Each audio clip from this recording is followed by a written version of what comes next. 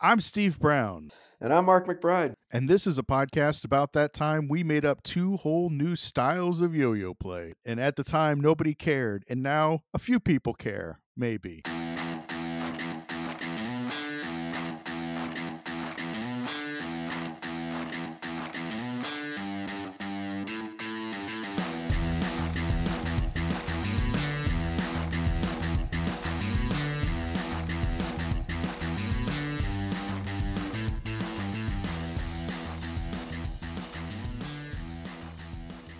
All right. So in our last episode, we kind of talked about my whole origin story and like how I got started yo-yoing. Mark, let's talk about how you got started.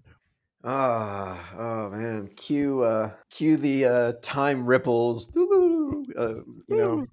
Man, talk about a Wayne's World reference that I don't think anybody under the age of 40 is gonna get. No. But all those 40-somethings are going to be like, I like those guys. I like those guys. So you got started. I know where your like aha moment happened, right? But like, when did you first pick up a yo-yo? So as the legend goes, first time I really played with a yo-yo was middle school. And my dad, as classic fashion, comes home from the office with just a promo yo-yo. Now that looking back, it was from whatever merch company. It had like, insurance company logo on the side type thing. And I was like, I enjoyed the hell out of it. But I didn't know anybody. Like my dad showed me how to throw a yo-yo so that it comes back. That's all he knew. That's all I knew. Boom, back. We knew that there were tricks. We know that there are things like walk the dog and around the world and loop to loop. Never seen them. Okay. Right. So I got to a point where like I had a good throw. Now, good throw will get you up and down and like kind of a loop. I could throw and get it back in any direction, I remember getting to a point where I was trying to learn more tricks. I enjoyed enough, and the yo-yo that I had, because again, it was just a promotional yo-yo, had that flat side. It was like a Duncan Imperial, but like it had a flat side so that the printer could just, slap a logo on it. It was probably a Humphreys, which that was the company that made like all the promo yo-yos for a really long time. It was just like kind of a bulbous sort of organic shape, but with like a huge flat side, but not a butterfly shape. No, it was an Imperial with a flat side so they could print on it. But it also was the exact same diameter as a Slime Balls brand skate wheel sticker. So I had this yo-yo that had these little skate stickers because I was a little skater kid at the time. So the fact that I had a Slime Balls yo-yo was kind of cool, I got to a point where the trick I started to try and work on was walk the dog. There's one crucial piece of information missing here that we'll get to soon enough, which is to do the walk the dog, the yo-yo has to sleep. I don't know what sleeping is. So I'm literally throwing the yo-yo like close enough to the ground that the unrolling of the yo-yo is it rolling across the ground and then lifting it up and having it come back to my hand because I thought that's what walk the dog was. Wow. That's actually noticeably harder, I think. I think it is too. And it doesn't really work. No, it really doesn't work at all. So needless to say, I do not get much traction with this trick. And eventually this yo-yo ends up in the junk drawer with, not being pulled out nearly as much as it should be. And it's forgotten. Then I go in, then flash forward to high school. Somehow in high school, we would always stop by like convenience stores and get snacks and stuff when we were going out. And I would always get like blue blow pops and a copy of the Weekly World News. And so it became just kind of a habit. Weekly World News, blue blow pops. So then I go off to college, Florida State, Tallahassee, Florida. Somehow over the course of my first semester, I am just packing on the weight. Obviously, it's the blow pops. It's not the fact that I'm eating like shit at this point. Classic freshman 15, classic overeating with the like I'm working at the computer lab. The only place where I can get a meal at the end of the day is like the student union. And I get like a big slice of pizza and like a 32-ounce orange soda and some rubbery breadsticks. And that, like, I ate that every night in like McDonald's on the weekend. And like, no, it's not that. It's obviously the blow pops. Obviously the blow pops. Yeah, that makes perfect sense. So I'm like, this is like a cigarette for non-smoker. I got to have something else to do with my hands and stop eating these blow pops. So I go to Toys R Us and I buy a yo-yo because I remember that I got a Duncan Imperial. By this point, at this point, I'm carrying around a yo-yo.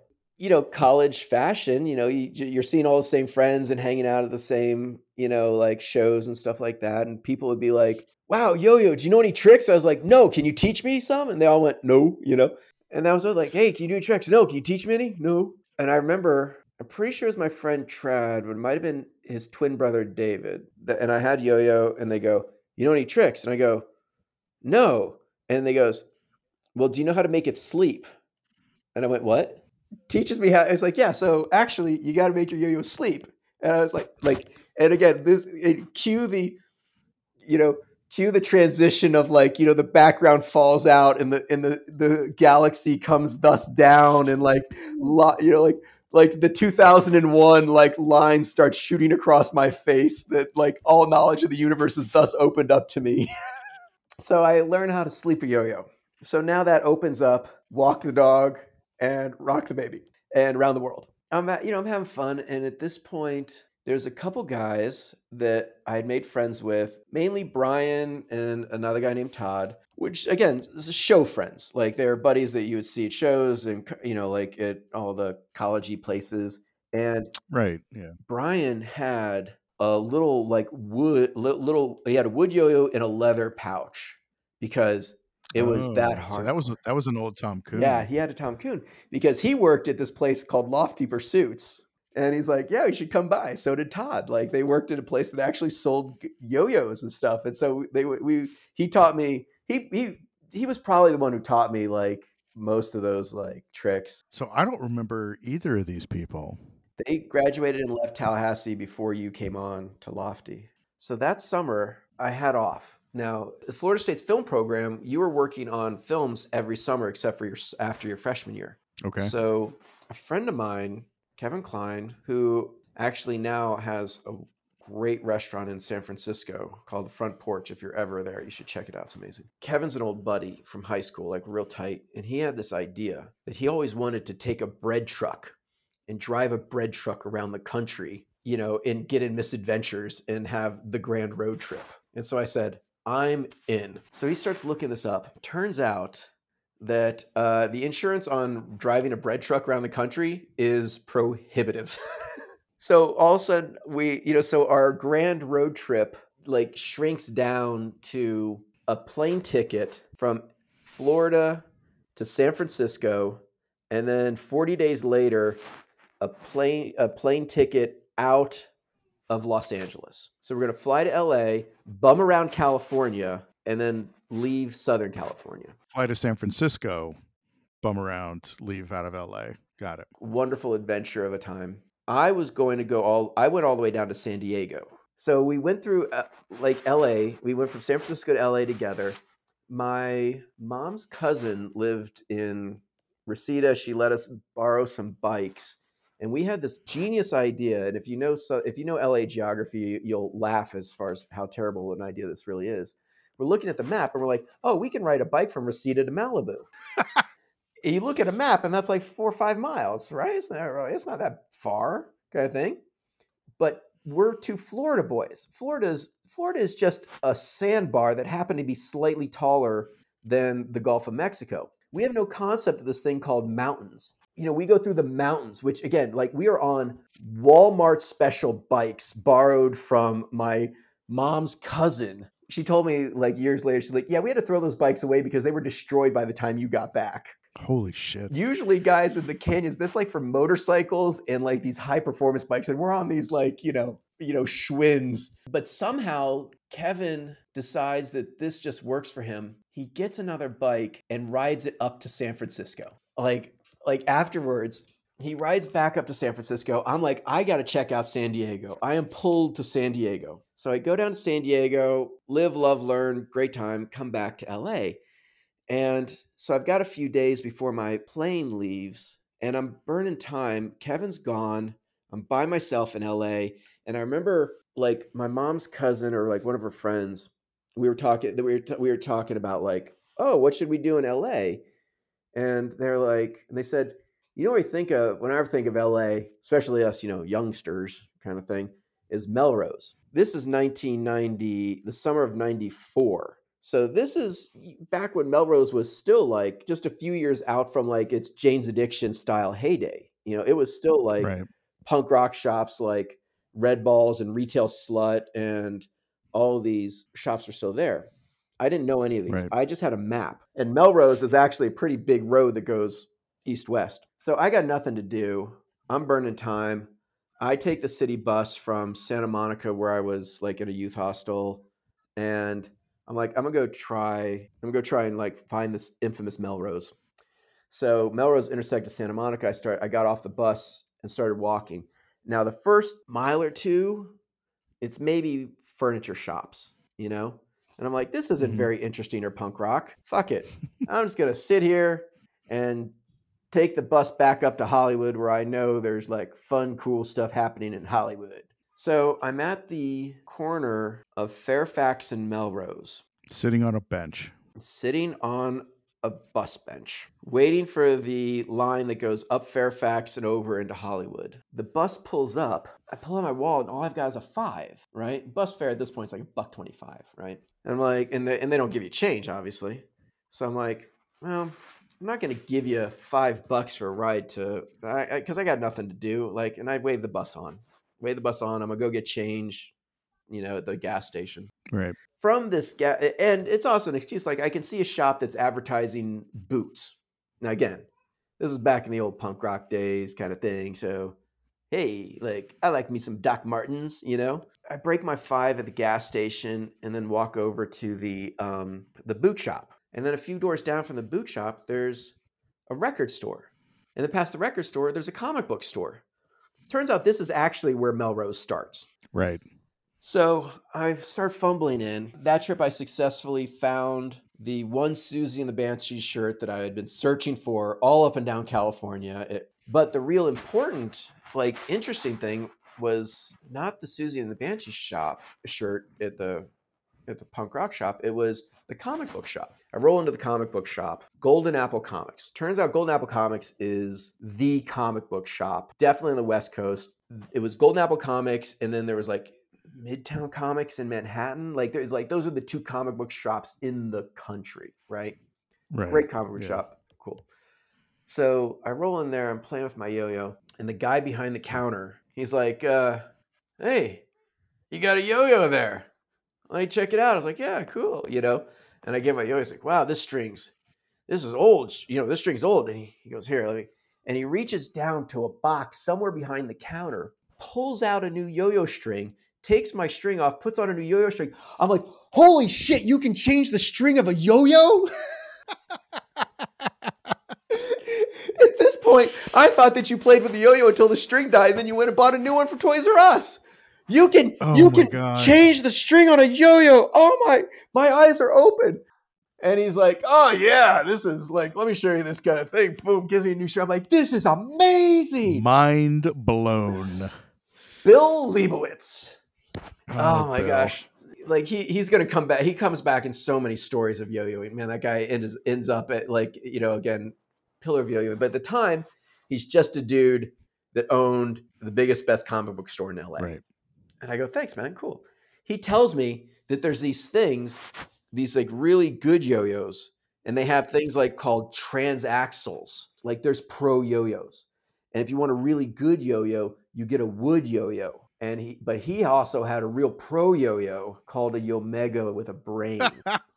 If you know your history at this point, the Yomega with a brain was the auto return clutch. They were still super specialty yo-yos. You would bought them at like kite shops. You could buy them at like kite shops, but the biggest retailer of those things was science and learning stores. Yes. Remember when those used to be a thing? Like, you could go into these stores and it was all like science and learning toys. Yeah, or like you go on a field trip to like the museum and the really great museum gift shop. So that's exactly where they were. They weren't mass market toys at that point. They were these, like heavy acrylic, like good yo-yos.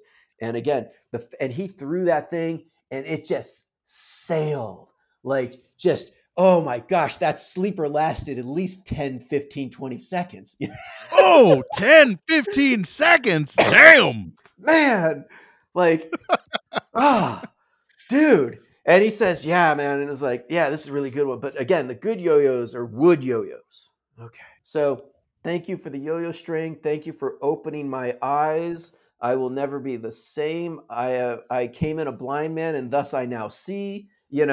I head out, hop back on. Like eventually, like days later, I'm on a plane back to Florida. X number of however long later, I'm back in Tallahassee, and went and got a Yomega Power Spin, but not from Greg at Lofty Pursuits.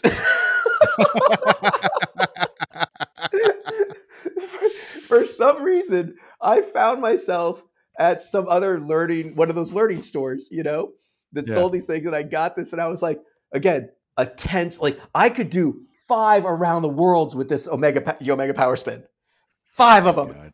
mind 5. blown. So and then I go back to, like by that point I'm doing more tricks. Like, I think that Brian might have left by this point. No, he hadn't left by this point because we overlapped slightly. So yeah, so I'm learning more tricks from Brian and Todd. And then at the end of my sophomore year in college, they fired all of us undergrads. Like I had a computer job. Like I was at like ran the computer labs at night. They just said, all you undergrads no longer have jobs. We're giving your jobs to the graduate students. I had to go get a job. So same thing, like, you just start pounding the pavement, like just collecting applications. And I was at the mall, and Brian was working the cart. I said, "Hey, how you doing?" Dot dot dot. And he's like, "Dude, you should go out to the shop and talk to Greg. Get a job." I went out there, met with Greg. And he's like, "Yeah, we are looking for somebody. What can you do, kid?" Like same kind of thing.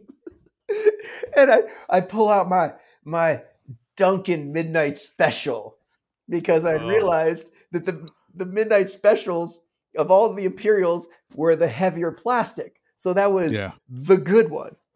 Now, at this point, I will say, after meeting Bill, I went back to Toys R Us, got a wood yo-yo from Toys R Us, which a wood yo-yo from Toys R Us is something that should be in a pinata, like. Yeah.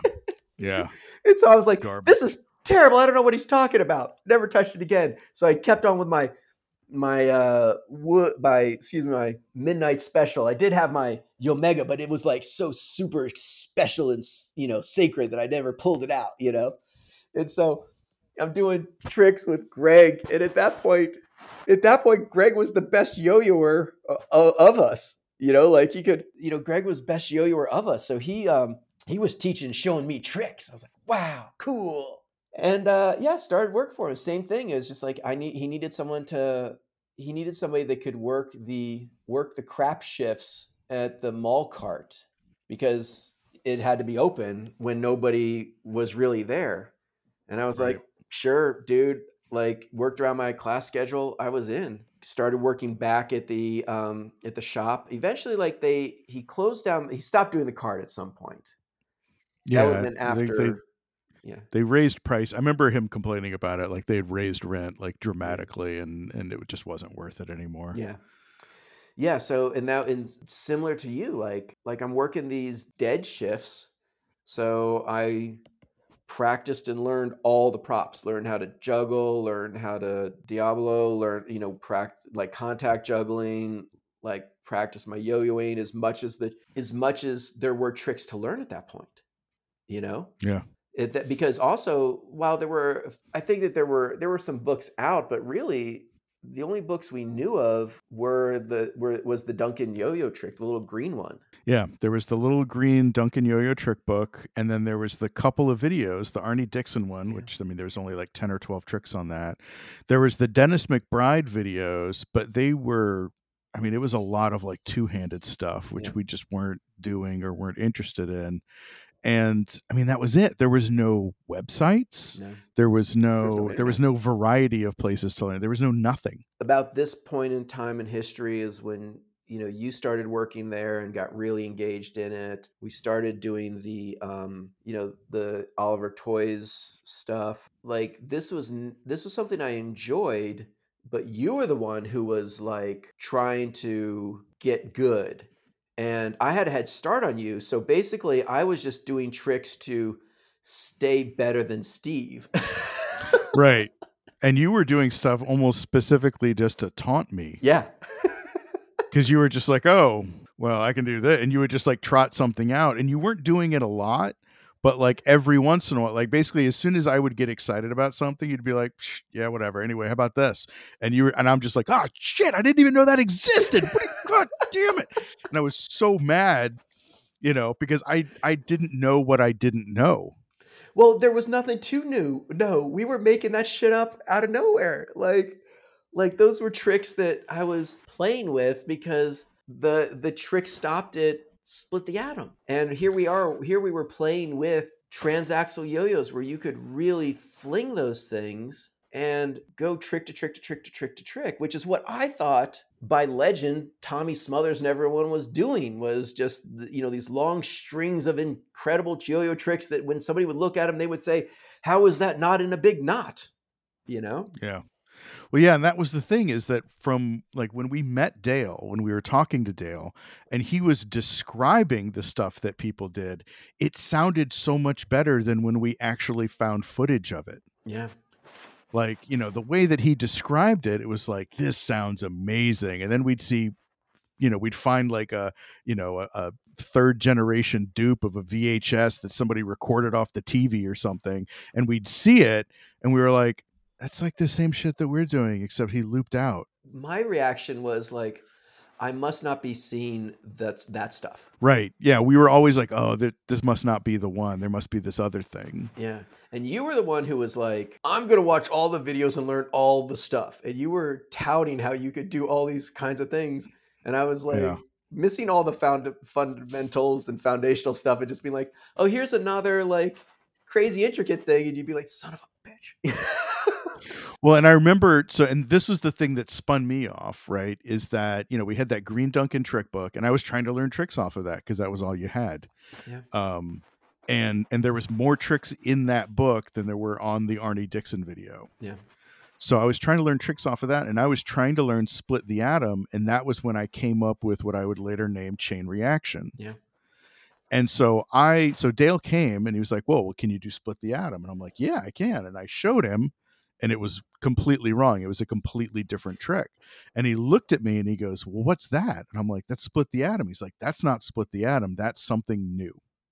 Nice. And as soon as he said that, that was literally the first moment that it occurred to me that I could just make up new tricks. It hadn't occurred to me before, and I don't know why it hadn't, but for some reason it was like I was trying to dig out like all these old tricks from like, these like lost archives of yo-yo history, and it never occurred to me to be like, oh fuck it, I'll just make up new ones. Yeah. And then as soon as that happened, I realized like I made up a new trick.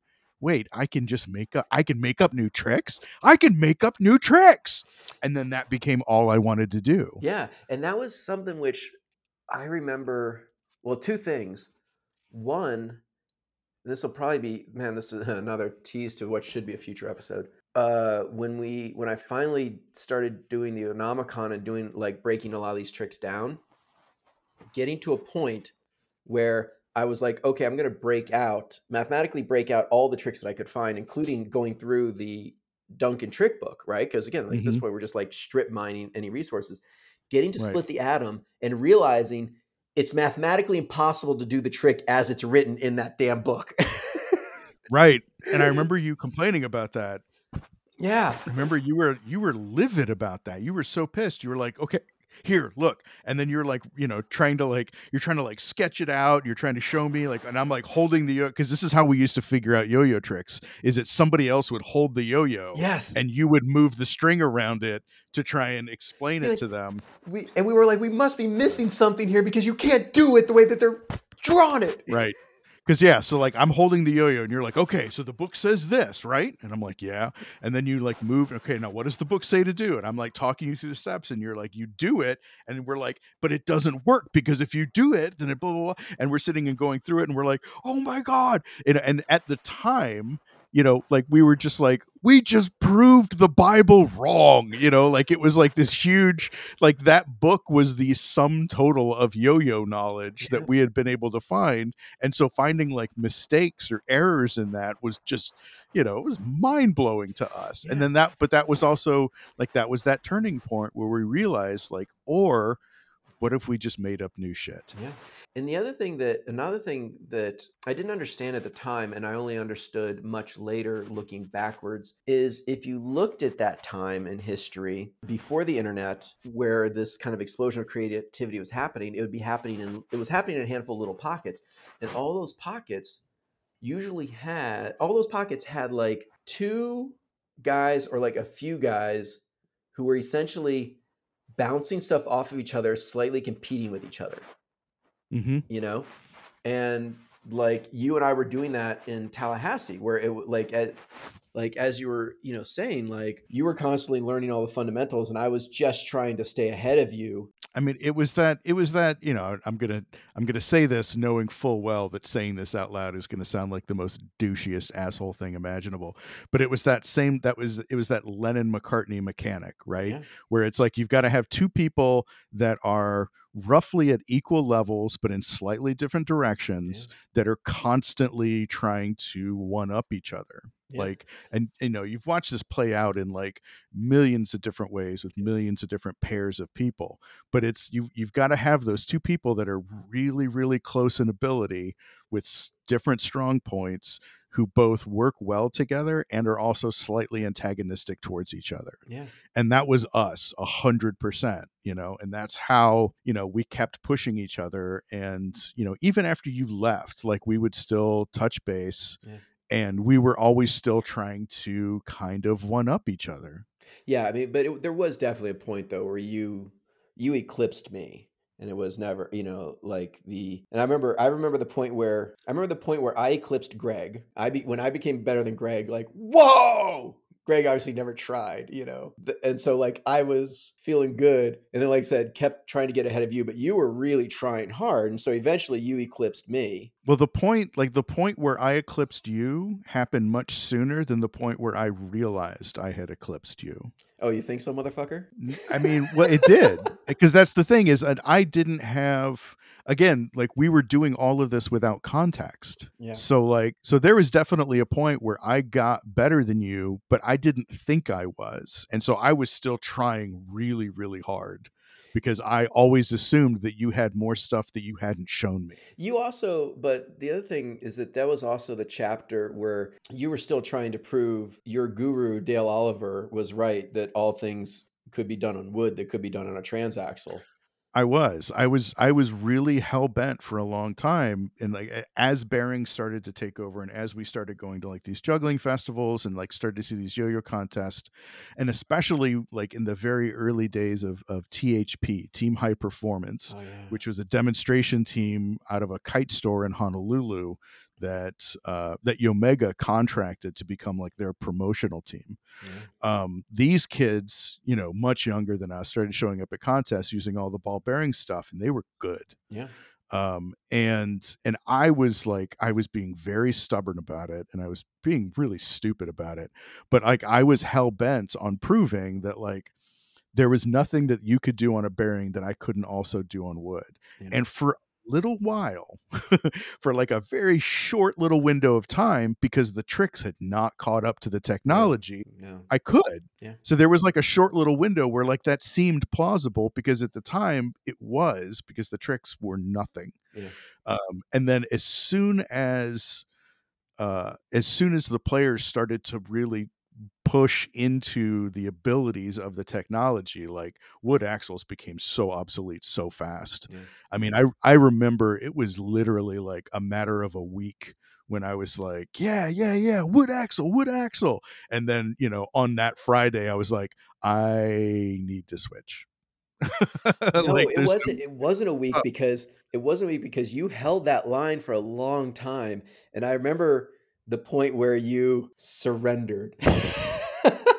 it was in '99. Yeah, it was And it after I was had it was left Tallahassee. It was in '99, and it was while I was working for Team Losi, because Yeah. when I first started working for Team Losi, I was putting wooden Spintastics axles in their yo-yos to go and demo with. I was Nice. literally taking out the bearings and putting in wooden axles and going out and demoing that way. So I was, I was selling yo-yos with ball bearing axles and demoing them with wood axles in them, and people couldn't tell. Which, I mean, in my credit, like, that's pretty good. Yeah.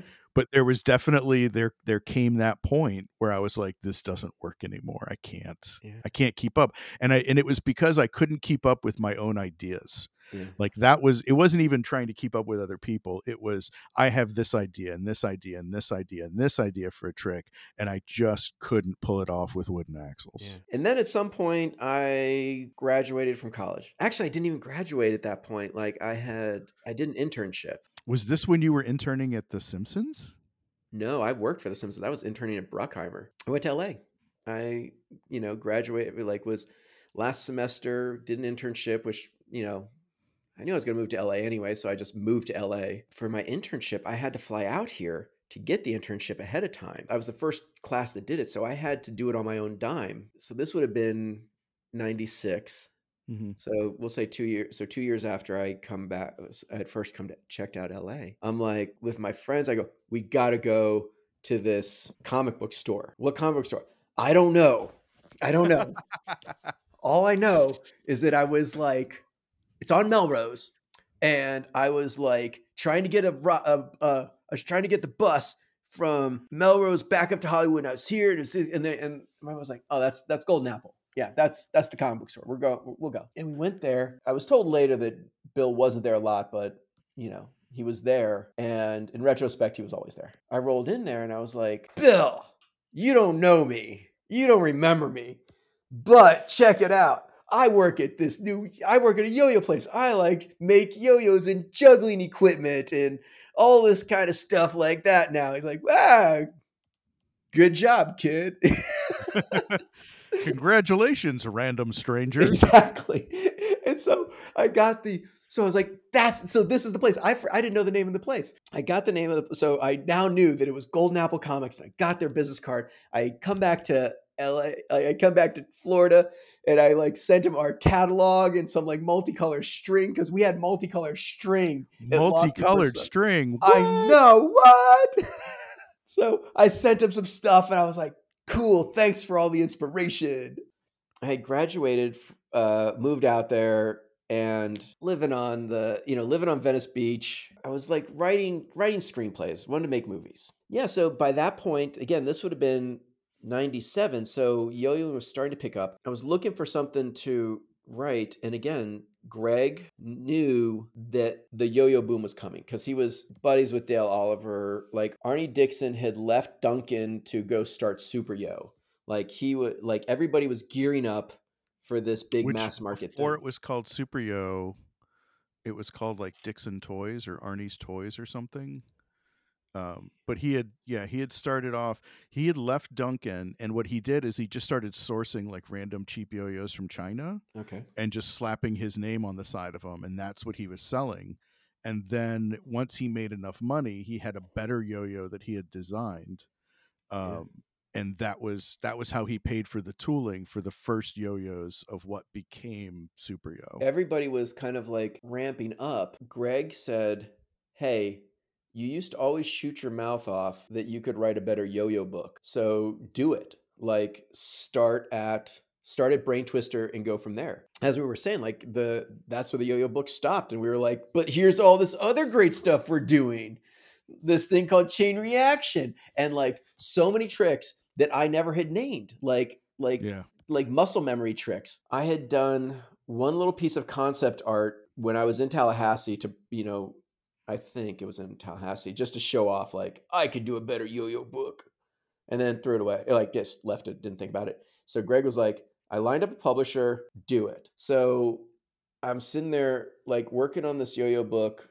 By that point, I had actually gotten a job at the Simpsons, the TV show The Simpsons, just Mhm. as a PA. My job was 85% just getting lunch and coffee for the writers, and it was exactly what you would want for a minimum wage Hollywood job. as you were saying, the Team High Performance worked for Omega as the mass market, like Bandai was coming and everyone knew it. Right. And so Bandai hired Team High Performance, who at the time were again were the only ones who like had kids that could yo-yo. Right. That was because at the time it was like older guys who were like holdouts from back in the day. Yeah. And then there was the older young guys, which was us. So like we were all like in our 20s, but there weren't any kids like under the age of, No. 16 or so who were really good yo-yo players except this team. Well, and more importantly, there was nobody like as you're saying, like there was these old guys who were the holdouts for again, like Dale Oliver is a perfect example. The last man in 1970, the youngest guy in Mhm. 1970 was, 50, 60 years old at this point. Right. So the team in Honolulu, because Alan Nagao, who owned that shop, actually bothered to keep a team, and he was working with Omega back when they were just a museum store company, Right. and so they were that was so Omega had them. Well, when Bandai kicked us up, they're the only ones out there. So Bandai scooped them up, threw gobs of cash Mhm. at Allen, and he turned it into the teal shirt brigade that it became. Well, that left Omega proper with no demonstrators. So they asked Greg, hey, do you know anybody that would be a demonstrator? Now, at this point, you had tattoos and a mohawk, and Omega was scared of that. So, Mhm. so I remember calling Alan Nagao and asking for a job with THP. And this was the funniest this is the funniest conversation, and I've brought this up to Alan since then, and he and I both had a really good chuckle over it. So this is before I created 5A, and this is when yeah, I had already made a name for myself as a 1A player. Um, and I called him up and was like, "Hey, I understand that you're hiring demonstrators. I'd like to be on your team." And he's like, "Oh, okay. Can you do two-handed shoot the moon?" And now at the time, almost nobody could do two-handed shoot the yeah, moon. It was like that was like the top level yeah. impossible two-handed trick. And I was like, "No, I'm primarily a one-handed player." And he was like, "Oh, so you need to practice more." And I was like, "No, I really don't. I think that there's a lot of room still in 1A, and I don't need to do 2A to be a great yo-yo demonstrator." And he goes, "Oh, well, all of our demonstrators are two-handed players, so thanks anyway." Click. And he just straight hung up on me. And yeah, I mean, which was hilarious in Yeah. retrospect, because that was like not long after that was when there was that massive like 1A renaissance, and that's what took over everything. And I was ahead of the curve on that because I was making all the shit up myself. Well, that was the THP at that point had their whole plan. They were the mall demonstrators. Like, Hmm. yeah, the 1A Renaissance happened when they left the scene. Yeah. But but before that, again, they were big. They were in motion. Omega Corporate also like Alan Amaral, like that company, that side of the company. They still wanted some of their own guys Hmm. because they still had two lines at this point. They had their mass market deal with Bandai, but then they were still selling their stuff. Right. So they called Greg and Greg's like, there's this kid in LA, he's writing a book for us. Maybe you call him. So I get a call and they're like, hey, can you send us a video, like show us if you can do some yo-yo tricks? I was like, sure. So I videotape myself again, 1997. Make a video, send it over there, like, here's all the things I can do, kind of thing. And they're like, wow, you really can do the tricks. And I went, yeah. They said, yeah, we should talk more because it's this job where you come work for us and doing demonstrations at like trade shows and schoolworks and all and things like that. And when you're not out in the field, you'll be back here as part of the member of the team at the office. And I'm like, whoa, hold on a second here. Wait, let me explain something. I am literally living on Venice Beach. I wake up whenever I want. I drive in and hang out with the writers of The Simpsons and get them coffee. And then I come home, skimboard up and down the beach, or like go out dancing in Hollywood. and you want me to move to Fall River, Massachusetts? A, a place that is so far, like to get to Fall River, Massachusetts, you don't even fly into Boston, you fly into Rhode Island. Oh.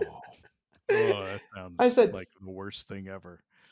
I will gladly be your West Coast guy because I know how travel, like I know how rep work works. You know, you can have you should have a West Coast guy. Yeah. I live, I can jog to LAX from my place. It's cool. And they're like, nope, no, thank you. And I went, all right, well, it's been fun. So Oh, about, amazing. we'll say 4 weeks later, plus or minus, they call back and go, okay, you can stay in LA. Oh, amazing. This was a real like a Zen story that I still to this day tell. At this point, I'd finished the book and I got this offer, this job offer, and I talked to Ian Max Tone Graham. I remember as Ian. He was one of the one of the top writers on The Simpsons at the time, and he was one of the guys that was nice to me. They were all really cool, but he was like I was friendly with him. I said, Ian, I need some advice. He said, what's up? I was like, I got another job offer. Now at this point, this seems really clandestine. In Right. retrospect, every PA jumps. Like if you're like if you're still a Yeah. PA after a little while, you should have jumped. But I Yeah. didn't realize this was like no. So I feel like I'm being really good at this. Ian, I need some advice. And he goes, what's the job? Work for a yo-yo company. What does that involve?